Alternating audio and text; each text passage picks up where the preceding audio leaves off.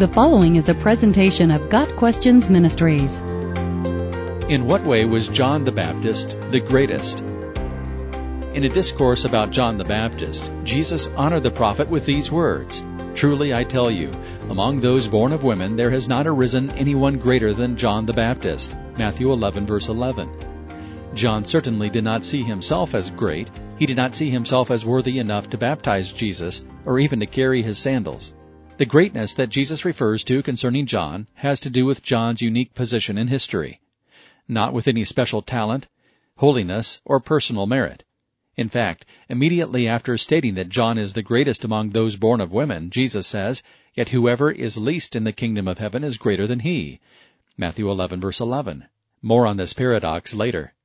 One reason that Jesus called John the Baptist the greatest was that John held the honor of being chosen by God as the forerunner to the Messiah. John's mission was to personally prepare the world for Christ's arrival.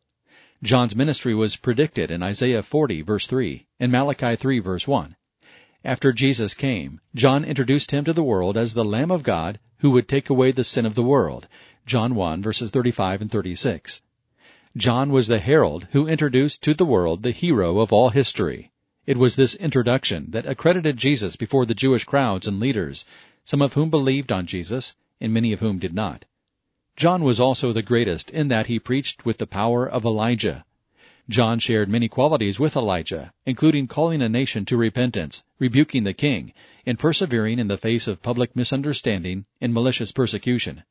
John was also the greatest in that God had chosen him to break the 430 years of divine silence that had existed since the prophet Malachi. John was the Spirit-anointed bridge from the Old Testament to the New. John was the last of the Old Testament prophets and stood on the cusp of a new dispensation.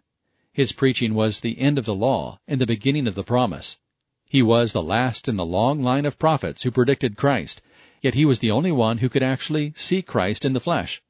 Moses, Isaiah, and the rest of the prophets had pointed to a far distant personage they could only see faintly. John pointed at an actual human being who stood directly in front of him. No other prophet had that privilege. Jesus' full statement in Matthew 11, verse 11 is paradoxical. "Truly I tell you, among those born of women there has not arisen anyone greater than John the Baptist. Yet whoever is least in the kingdom of heaven is greater than he." How can John be the greatest if even the least in the kingdom is greater than John? Again, the answer has to do with the Christian's unique position in history, not with his personal merit. John died without seeing the fullness of God's plan in Christ. John never saw the crucifixion of Christ or his glorious resurrection, yet even the least in the kingdom of heaven knows of these events and understands their meaning. The baptism of John was insufficient to save. See Acts 18, verses 24 through 26. The disciples of John in Ephesus needed to hear the whole gospel, not just what John had taught. They needed to be baptized in the name of the Lord Jesus, the one John had predicted. They needed the baptism of the Holy Spirit. John was truly the greatest prophet of his era, the Old Testament time. Yet all Christians today have a fuller perspective on the work of Christ.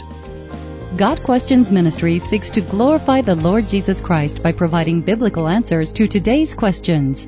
Online at GotQuestions.org.